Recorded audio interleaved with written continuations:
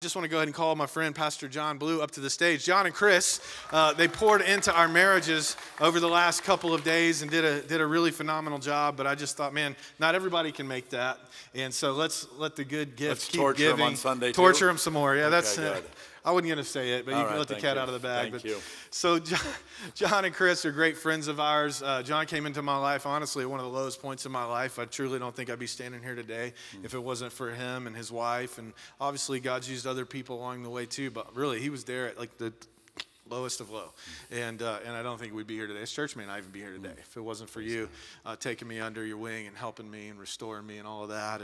And John and Chris walked with my wife and I through premarital counseling and helping us get our family off the ground. He did our wedding, and we helped him plant a church in Irvine, California in 2006. He's like a serial church planner, so he's done it a few times now. I hope to tell you more about that. But really just a great family, great couple, great leaders, great speakers. And one of the things I love about John is he really is an evangelist. So in addition to being a great teacher and pastor, he has a real gift and anointing for evangelism, and he's going to talk to us a little bit about that today. So I won't steal your thunder, but I am so thankful that you're here today. I appreciate you. I love you, my friend. So blessed to be here. Give it to us. So blessed to be here. And, you know, for all you guys came to the second service, here's the deal. I love the second service because this clock that says I have 30 minutes, I just throw it right out the window. So you guys are stuck with me for about a couple hours. So just relax. Hey, a couple things before we get going. First, I want to acknowledge my wife, Chris, who was with us this weekend on the... She's amazing and keeps me in order, keeps me going. We have 5 kids. We live in Orange County, California. We've planted numerous churches and just plugging away. God is faithful and gave us the opportunity to be a part of your pastor's life, and it's been just a blessing. So the other one I want to acknowledge is Leo Clark. Leo Clark is in the house. Leo was one of the first, he and his wife were one of the first ones we ever married. I totally screwed up his wedding.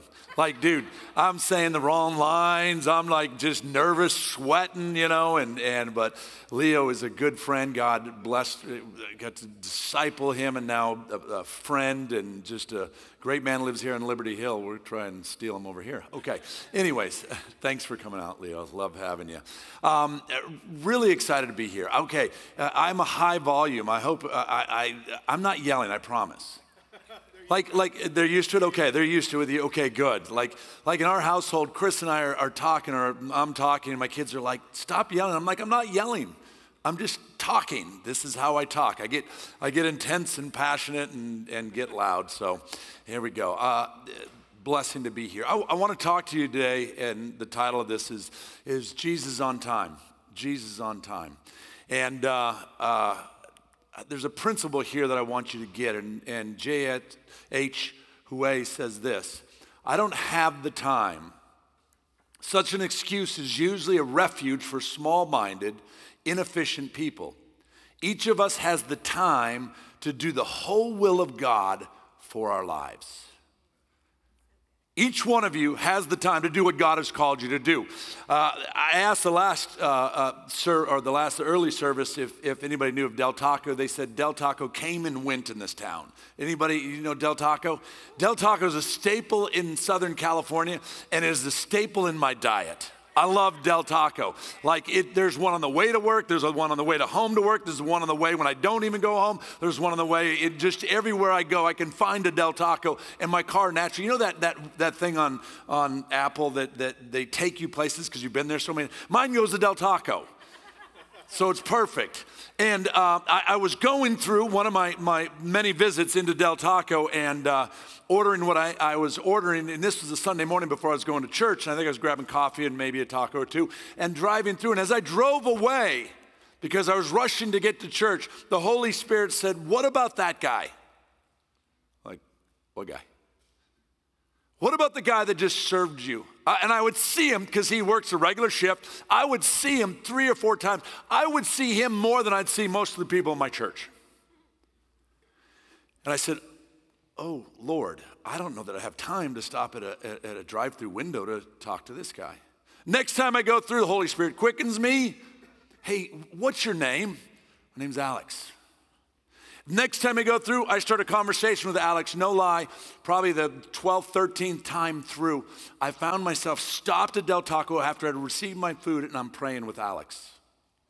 I'm backing up the whole Taco Bell or Del Taco line. Don't care. Taco Bell is like 1B, so sometimes I'll go in and out, Del Taco, Taco Bell. I'm sitting in the line, and here's Alex, and Alex grew up in the Catholic Church, had walked away, is separated from his wife, got several kids, and worried about his kids, and I'm worried about getting to church. I don't give a rip about Alex, and the Holy Spirit grabs me and says, wait a second, there's a man here that's hurting. So I prayed with him in the Del Taco line. I'm so consumed by my time that many of us are so consumed by our time, we don't take the time for Alex. We say things like this: I don't have time. My life is crazy. I've got 5 kids. I work a job and I have a church. I don't have any time. And time again, I find myself saying, I don't have time. How about you? It's frequently spit out there. But I want to show you this morning that that's not true. Let's read this story from Mark 5, 21 through 43. And there's a big chunk of text, and you've heard it many times, and you've heard it preached. And I want to take it from a different position this morning. So here's what it says. And when Jesus had crossed again in the boat to the other side, a great crowd gathered around him, and he was beside the sea. Then came one of the rulers of the synagogue, Jairus by name, and seeing him, he fell at his feet and implored him earnestly, saying, my little daughter is at the point of death. Come and lay your hands on her so that she may be made well and live. And he went with him. And a great crowd followed him and thronged about him. And there was a woman who has had a discharge of blood for 12 years. And who had suffered under many physicians and had spent all that she had and was no better, but rather grew worse. She had heard the reports about Jesus and came up behind him in the crowd and touched his garments. For she said, if I touch even his garment, I will be made well. And immediately the flow of blood dried up, and she felt in her body that she was healed of her disease. And Jesus, perceiving in himself that the power had gone out from him, immediately turned to the crowd and said, who touched my garments? And the disciples said to him, you see the crowd pressing around you, and yet you say, who touched me? And he looked around to see who had done it. But the woman, knowing what had happened to her, came in fear and trembling and fell down before him and told him the whole truth. And he said to her, daughter, your faith has made you well. Go in peace and be healed of your disease. Verse 35. While he was still speaking, there came from the ruler's house some who said, your daughter is dead. Why trouble the teacher any further? But overhearing what they said, Jesus said to the ruler of the synagogue, do not fear, only believe. And he allowed no one to follow him except Peter and James and John, the brother of James. They came to the house of the ruler of the synagogue, and Jesus saw the commotion, people weeping and wailing loudly. And when he had entered, he said to them, why are you making commotion and weeping? The child is not dead, but sleeping. And they laughed at him. But he put them all outside and took the child's father and mother and those who were with him and went in where the child was. Taking her by the hand, he said to her, little girl, I say to you, arise. And immediately the girl got up and began walking. And they were immediately overcome with amazement. And he strictly charged them that no one should know this and told them to give her something to eat. Let's pray. Father, I thank you for this time this morning. Lord, in this short time, I pray that you would give me clarity of thought. Holy Spirit, that you would speak. Lord, that you'd give us ears to hear and eyes to see. Father, let us tear up our to-do lists and listen to you, Father God, where you might be moving. Lord, let us be a people that hears when you speak. In Jesus' name, amen. Amen. What's this story really about? You know, when you read the story, and usually when I've heard it preached, we talk about certain things. It's about Jesus and the miraculous, about Jairus' daughter getting healed. It's about Jesus saying, do not fear. It's about having faith. It's about this woman's amazing faith to push through the crowd to get a hold of Jesus. Maybe it's about the healing, and the truth is this. It's about all those things, but I want you to look at it just from a little different angle this morning. I want you to take a different a look at it this morning, and it's this, that Jesus is on time. That this Jesus we serve is a Jesus of order, and that he is always on time. Not only is he on time, but Jesus has a to-do list. Did you know that? And I'm not talking about the to-do list that she gives me on weekends to fix this, and fix that. Jesus has this to-do list that he hands us. I can prove it to you, and I will show you this. Jesus had a to-do list because the Bible says he came to fulfill the law. He came to call sinners. He came to give life, to proclaim the good news, to seek and save the lost, to do the Father's will, to give an abundant life, to die for you and me. All those things on his list to do. Jesus had a to-do list in this story. His to-do list was this. The leader came to him. Jairus' daughter was dying, and he came to him. He said, will you come to my house, and will you lay hands on my daughter? And Jesus says, check, that's my list. Let's go. And he starts to head to Jairus' house. You and I have a to-do list that God gives us. Psalm 139 clearly says, for your eyes saw my unformed substance. In your book were written, every one of them, the days that were formed for me, when as yet none of them came to be. It's this, that God has these steps for us. He has this to-do list for us. He has this destiny, this purpose for us. And he set it before us before one of them came to be. He has a to-do list for you. What does that look like? To love him and to love others. The to-do list can be simplified in Matthew 22. He said, you shall love the Lord your God with all your heart, all your strength, all your soul, and with all your mind. And then he says this, and you shall love your neighbor as yourself. That's the list we forget about because this is the list that encompasses us. This is the list that grabs us. Hey, I've got a job. Hey, I've got 5 kids. Hey, I got a grandbaby. Hey, I've got a wife. Hey, I've got a house. I've got this and that. And oh, by the way, I need to play hockey at least 2 to 3 days a week to stay sane. Check, check, check. And we run our lives through this list of things that we deem important, and they are important. C.S. Lewis said this on your and my to-do list. If you read history, you will find that the Christians who did the most for the present world were just those who thought most of the next. Look, everything that I'm called to do should be seen through the lens of eternity. Everything that I do, from cleaning my house to I was going to say do laundry, but I've never done laundry, to cooking. I do the cooking. She doesn't do the cooking. She does the laundry. It's a great trade-off, okay? All these things that I do should be seen through the lens of eternity. But I don't. I see it through the lens of what do I need to get done in my life, because that's the most important, because I'm the most important. And C.S. Lewis right here tells us, as scriptures, and reaffirms the scriptures say, that this thing isn't about me as much as my to-do list is real and important. Jesus on our to-do list says this, Matthew 6:33, but seek ye first the kingdom of God and his righteousness, and all these things will be added. What is he saying? He's not saying throw the to-do list out. What he's saying is, look, seek my kingdom first and foremost, and I'll add all these things. The beauty of this relationship with Jesus is that he's the creator of heaven and earth, and he has this understanding that my little to-do list does not keep me in this little box, that he can exponentially multiply my hours and to get things done when I allow him to order my day. But we don't like to do that. See, here's the deal. There's always a crowd and there's always a nobody when it comes to our to-do list. It's crazy. Mark 5:24, and the great crowd followed him and thronged about him.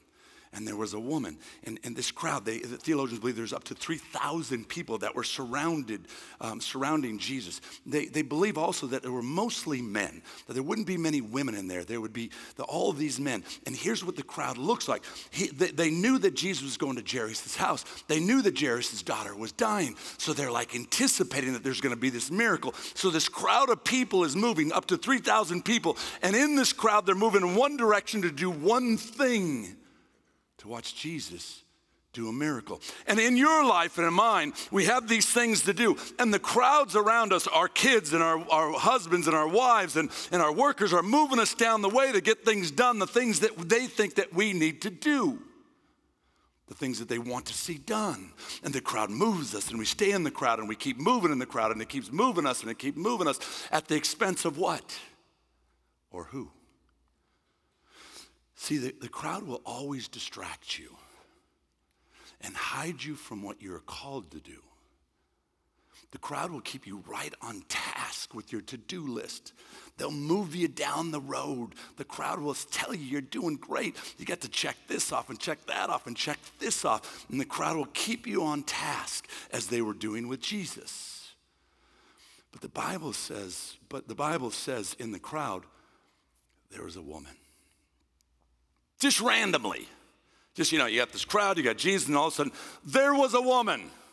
It doesn't say anything about her. It doesn't say who she was. I'm fascinated by the fact that I don't know anything about her. Was she married? Was she divorced? Or did her husband die? Does she have kids? What's going on with her? We hear the very clear picture of her disease and her blood and what's going on in her. But they don't even give her a name. She's not even named in the Word of God.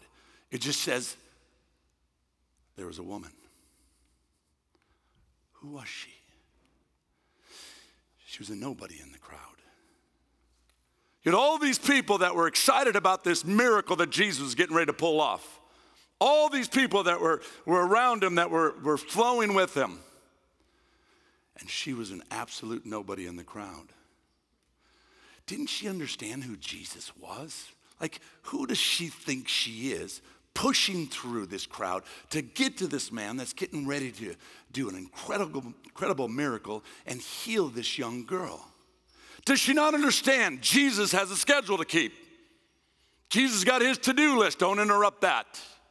Does she not understand how important Jesus is? He's the Messiah. Who are you? And that's how the story is set up. Who are you? This woman in the crowd. Well, who was she? She was the least of these. She's your neighbor. She's your coworker. She's the addict on your corner. I don't know if you have it. I live in California. I woke up one morning and I came out of my house and some dude's shooting up. And I don't live in a bad neighborhood. I live in a decent neighborhood. And some guy is like cooking meth and getting ready to shoot up. He's the addict that's sitting in your neighborhood. He's the homeless guy. California, we love the homeless. I heard Austin does too, so I won't go there. He's the guy that helps you at Del Taco or Taco Bell. She's the one that grabs your dry cleaning every week. She's the girl at the pokey place that my office, I'm bivocational, so I have an office that I go to every day that I do church and my consulting stuff out of. And there's this food court and there's this pokey place. I love pokey. Apparently you guys have pokey here. It's moved to the east. That's good. All good and bad things come out of California. Some good food comes out and then some liberal crap that none of you want to have in this state. And please reject it and do not let Californians come into this state and turn it into California, because California is a dump. Sorry. We may have to take that part out, but you guys fight for what you have here. Walking down the street and some dude's got a gun on him. That's beautiful. Gosh. I'm going through this pokey line, much like Alex, every day, and I start to get to know this girl named Sandy. Sandy's the manager. She runs the place. Start to engage and talk with her and ask questions, and she finds out I'm a pastor, and we talk, and I've been through there 100 times, and about half a year ago, she goes, my mom's dying. She said, would you come and pray for her? I don't know this girl other than the pokey line, and she gives me extra crab meat. I'm like, absolutely. I got a lot to do. I've got 2 jobs, 5 kids, grandbabies, and I like to play hockey. And she wants me to go pray for her mother that is dying of cancer. Yes, okay. See, she was the least of these. She's working at a pokey joint. Matthew 25:40 says this, and the king will answer them, truly I say to you, as you did to one of the least of these, my brothers, you did to me. We walk by people every single day.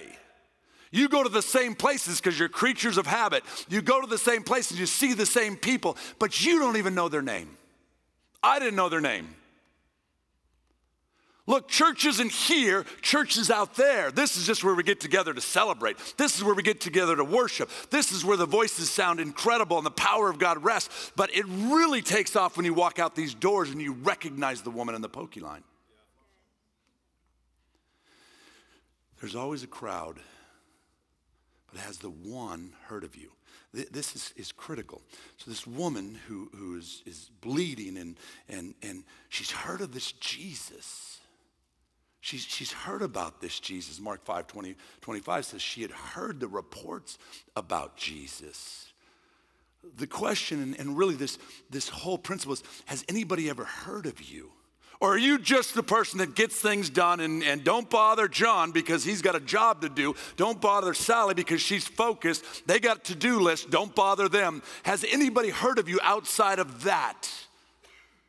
Do they know your name?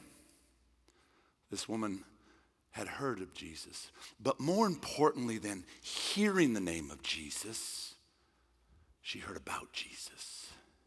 She heard about him. Mark 5:27 says, she had heard the reports about Jesus. What were the reports? That he was healing people with leprosy, that he was healing the paralyzed, that he was casting demons out of people, that he was resurrecting the dead, that he was turning water into wine, and so on and so forth. And we can keep going and all these things. And she'd heard the name of Jesus, but more importantly, she heard the power of his name and who he was. All of a sudden, she had hope. She heard of Jesus' mercy and grace. Why is this so important that she heard about Jesus? You know why it's so important? It gave her hope. And we live in a world where there's no hope. And the same Spirit that raised Christ from the dead lives in you and I. And that hope goes forth when they hear of you and about you. See, it's the heard about him, Jesus, that ignites her faith. If she never heard of him, she doesn't push through the crowd. If they've never heard of you, they don't push through the crowd. Has anyone heard of you? More importantly, what have they heard about you? The about you should be the match that lights the fire. Hey, that guy John, I told you I'm bivocational, and the CEO in my company, great guy, meet with him regularly, and God's opened doors and pray with him and talk with him, and all of a sudden I'm in this company for less than a year, and the CFO comes to my office and says, hey, I've got cancer, would you pray with me? On the one of my teams that I help oversee, a single mom with a little girl comes to me and we start talking, and long story short, she gets saved and gets baptized. And I'm not saying, but when I went to this business that I didn't want to go to, because we plant churches, and Lord knows you cannot live in California on a church planter's wage when you got 17, 20, 30 people. I start with little ones, you guys start with big ones. But we had like 17, 20 people. I'm not making it, so I started this consulting business. But when I started, I said, God, let it be something that can be used to reach others. And God starts opening doors. See, that about you should be the match that lights the fire of hope in someone's life. It's that about you. Matthew 5 says, you are the light of the world. 2 Corinthians, you yourselves are our letters of recommendation. What are you recommending? You're recommending Jesus. written on your hearts to be known and read by all. You are being read whether you like it or not. You are being read. And if you're a man or woman who's just all about the to-do list and focused, and some people in the world said, that's really good, man. That's a type A, get her done type of person. I don't want to be known by that. I want to be known by someone who, yes, gets things done, but is willing to stop in the middle of their day and go, God, what are you doing? You know why? Because that's an eternal perspective. It's an eternal perspective. It's the heard about you that ignites the faith of the least of these. If they don't hear about you, they don't push through the crowd to get to you. They'll never come to you. Who has heard about you? The least of these? Those unseen, the hurting, the lost, the fringe? How about your sons, your daughter, or your wife? I've walked with plenty of type A focused businessmen that are just to do. And the excuse they use is this. They say, look, honey, hey kids, I'm doing this so you can have a great life. And they use that terrible excuse. All the while, their own sons and daughters haven't heard of them. It's not just out there. How do we know that they've heard about us? How do they know that they heard about us? They tug on our garments. They grab a hold of your shirt and they pull on it, metaphorically and literally. It says this in Mark 5. If I touch even his garment, this woman said, if I touch even, I've heard about this man and he heals and he raises from that. If I just touch his garment, I will be made well. And immediately the flow of blood dried up and she felt in her body that she was healed of her disease. And Jesus, perceiving in himself that power had gone out from him, immediately turned about the crowd and said, who touched my garments? There's this perception, 3,000 people, and Jesus feels one tug. I'm sure he bumped into thousands of people. I'm sure the disciples were trying to push him away. You know how it is when you're in a crowd. You know when you go to a UT football game and fighting through the crowd and you're getting hit from every direction. Yet Jesus feels this one tug. Most of us will walk through life with no idea of who is looking at us and who is pulling on our garments. We'll just get through life. Check, check, check, check, check. Got that done. I feel good about myself. All the while, some young man or woman has been pulling on your shirt. I need help. Oh, Jesus, I need this Jesus that I've heard about. And we just keep walking. Why don't we feel the tug? Because we're sucked up in the crowd and we're just, let's go, let's go, let's go, let's go, let's go. I've got a to-do list. I've got to check. I've got to hit through this to-do list. If I don't finish this to-do list, things aren't going to, I got to get through this to-do list. I'm so about me to get this thing done. We're selfish and we're blind to anything other than what we think we need to do. And we never feel the tug.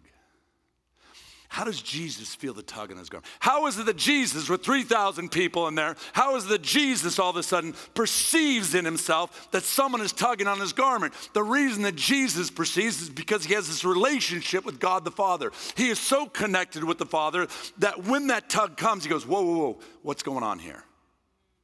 He had that time of prayer with the Father where he moved out of everything else and just came into this, I need this time with the Father. He did nothing that he didn't see the Father doing. Look, he had things to do. He needed to be up at Jairus' house to heal this girl. But he knew if the Father said turn right, he would turn right. Or the Father said turn left, he would turn left. But he knew that that imposition was a leading from the Holy Spirit that he could trust and he could make a difference.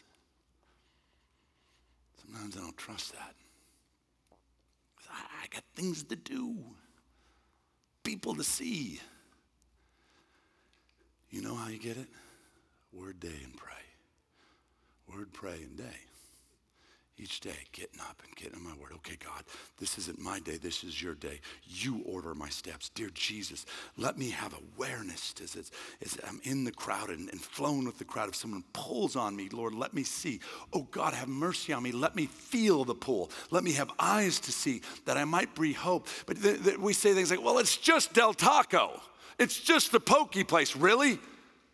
This young lady whose mom has passed, I've had deep conversations about Jesus and his hope and the healing power and who he is and all. And then when my mom passed away about 2 months ago, and I was talking to her about it and the feelings, she started texting me, "I'm praying for you. I'm praying for you." I'm like, "Are you kidding me?" Each day, God, who do you have? You got your list. I know you guys don't miss that. God, who do you have for me? Who do you have for me? Who's tugging on your garments? It's usually the nobodies. It's the unseen. It's the fringe that nobody cares about. It's the hurting. It's your kids.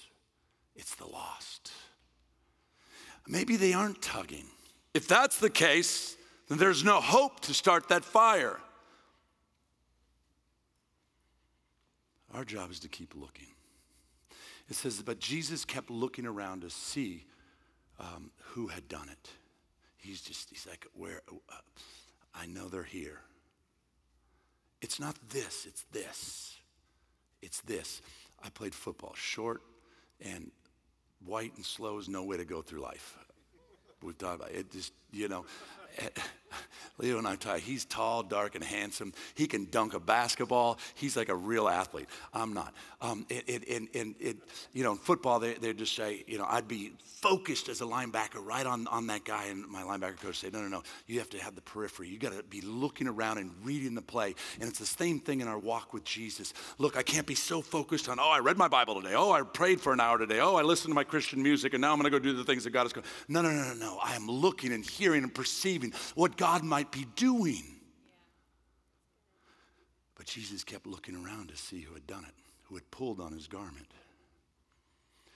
Where are you looking? The answer is usually hiding right in front of you.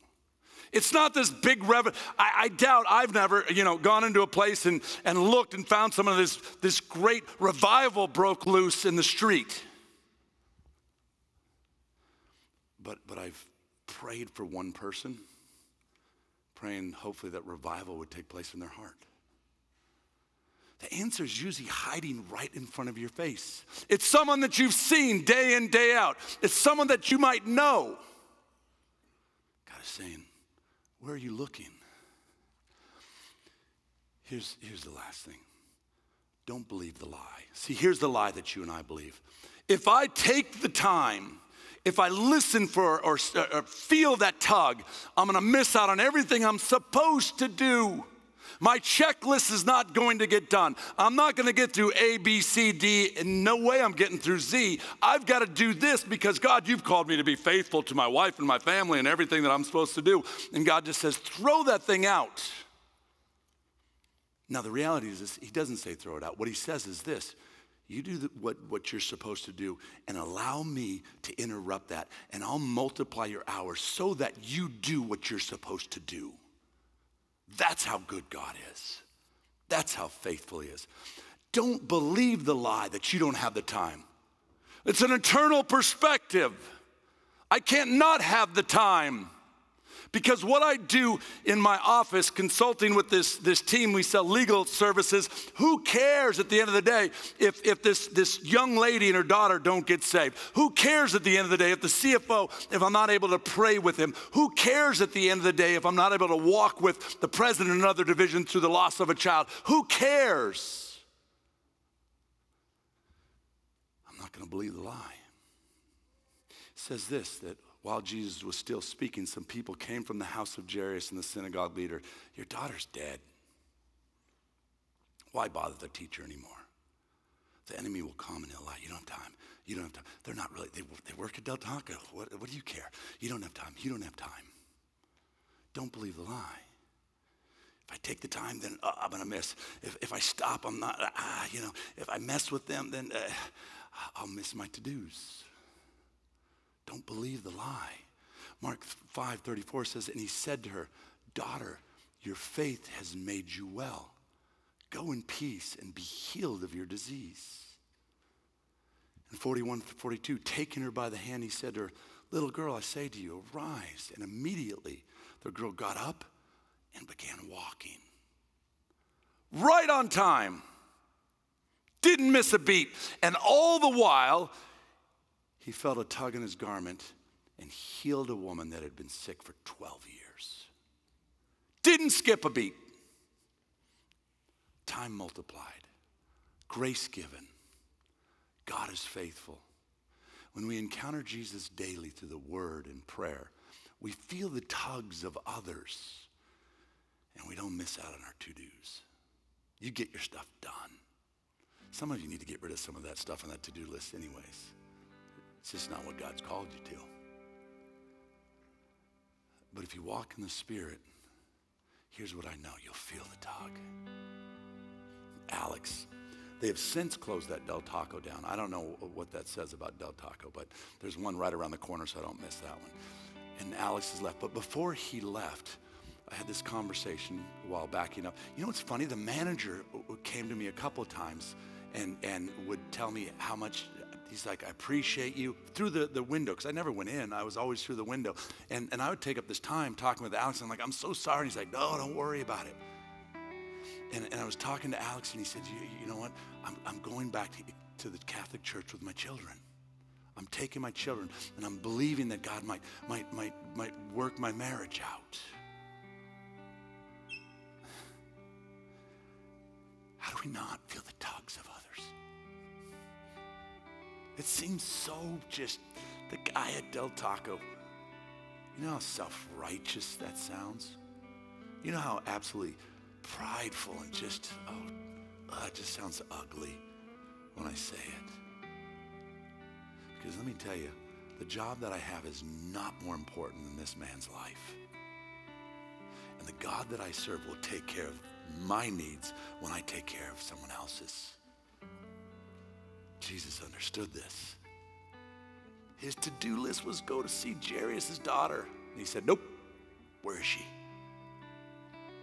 That's the church. That's the church. He said they heard about him that ignited her faith to go after him. If she'd never heard about him, she doesn't push through the crowd. Let them hear about you. Who has heard about you? Now go be the church. Like I said, this isn't church. This is where we get together and have a good time. Donuts, coffee, blah, blah, blah, all that fun stuff. Great worship. But church happens when you leave these doors. Church happens when you feel the tug of a neighbor. When you feel the tug of someone who's hurting. And you ignite their faith with hope. The hope of Jesus. The hope of Jesus. Let's pray. Father, I thank you for this time, for these men and women. God, for this church in Liberty Hill. God, I pray that you would ignite the hearts of men and women in this church, that Lord, when people in Liberty Hill pull on their garments, God, they'd be aware of it, God, and they'd stop everything that they're doing, and they would look them in the eyes, and they'd bring the hope of Jesus, that they may have eternal life, Father God, and that you would multiply their hours, God, that you would get rid of the things on their to-do list that they don't need, and Lord, you would help fulfill the things that they do need. But God, let people be first. Let our neighbors and let those who are hurting be first and foremost above everything, as Jesus modeled to us. God, I send these men and women. I send them with a blessing. I send them with eyes to see. And I say thank you for the reports that will come back from those who felt the tug and responded as Jesus called us to. I thank you for Pastor and his family in this church and all you're doing. In Jesus' precious name, amen.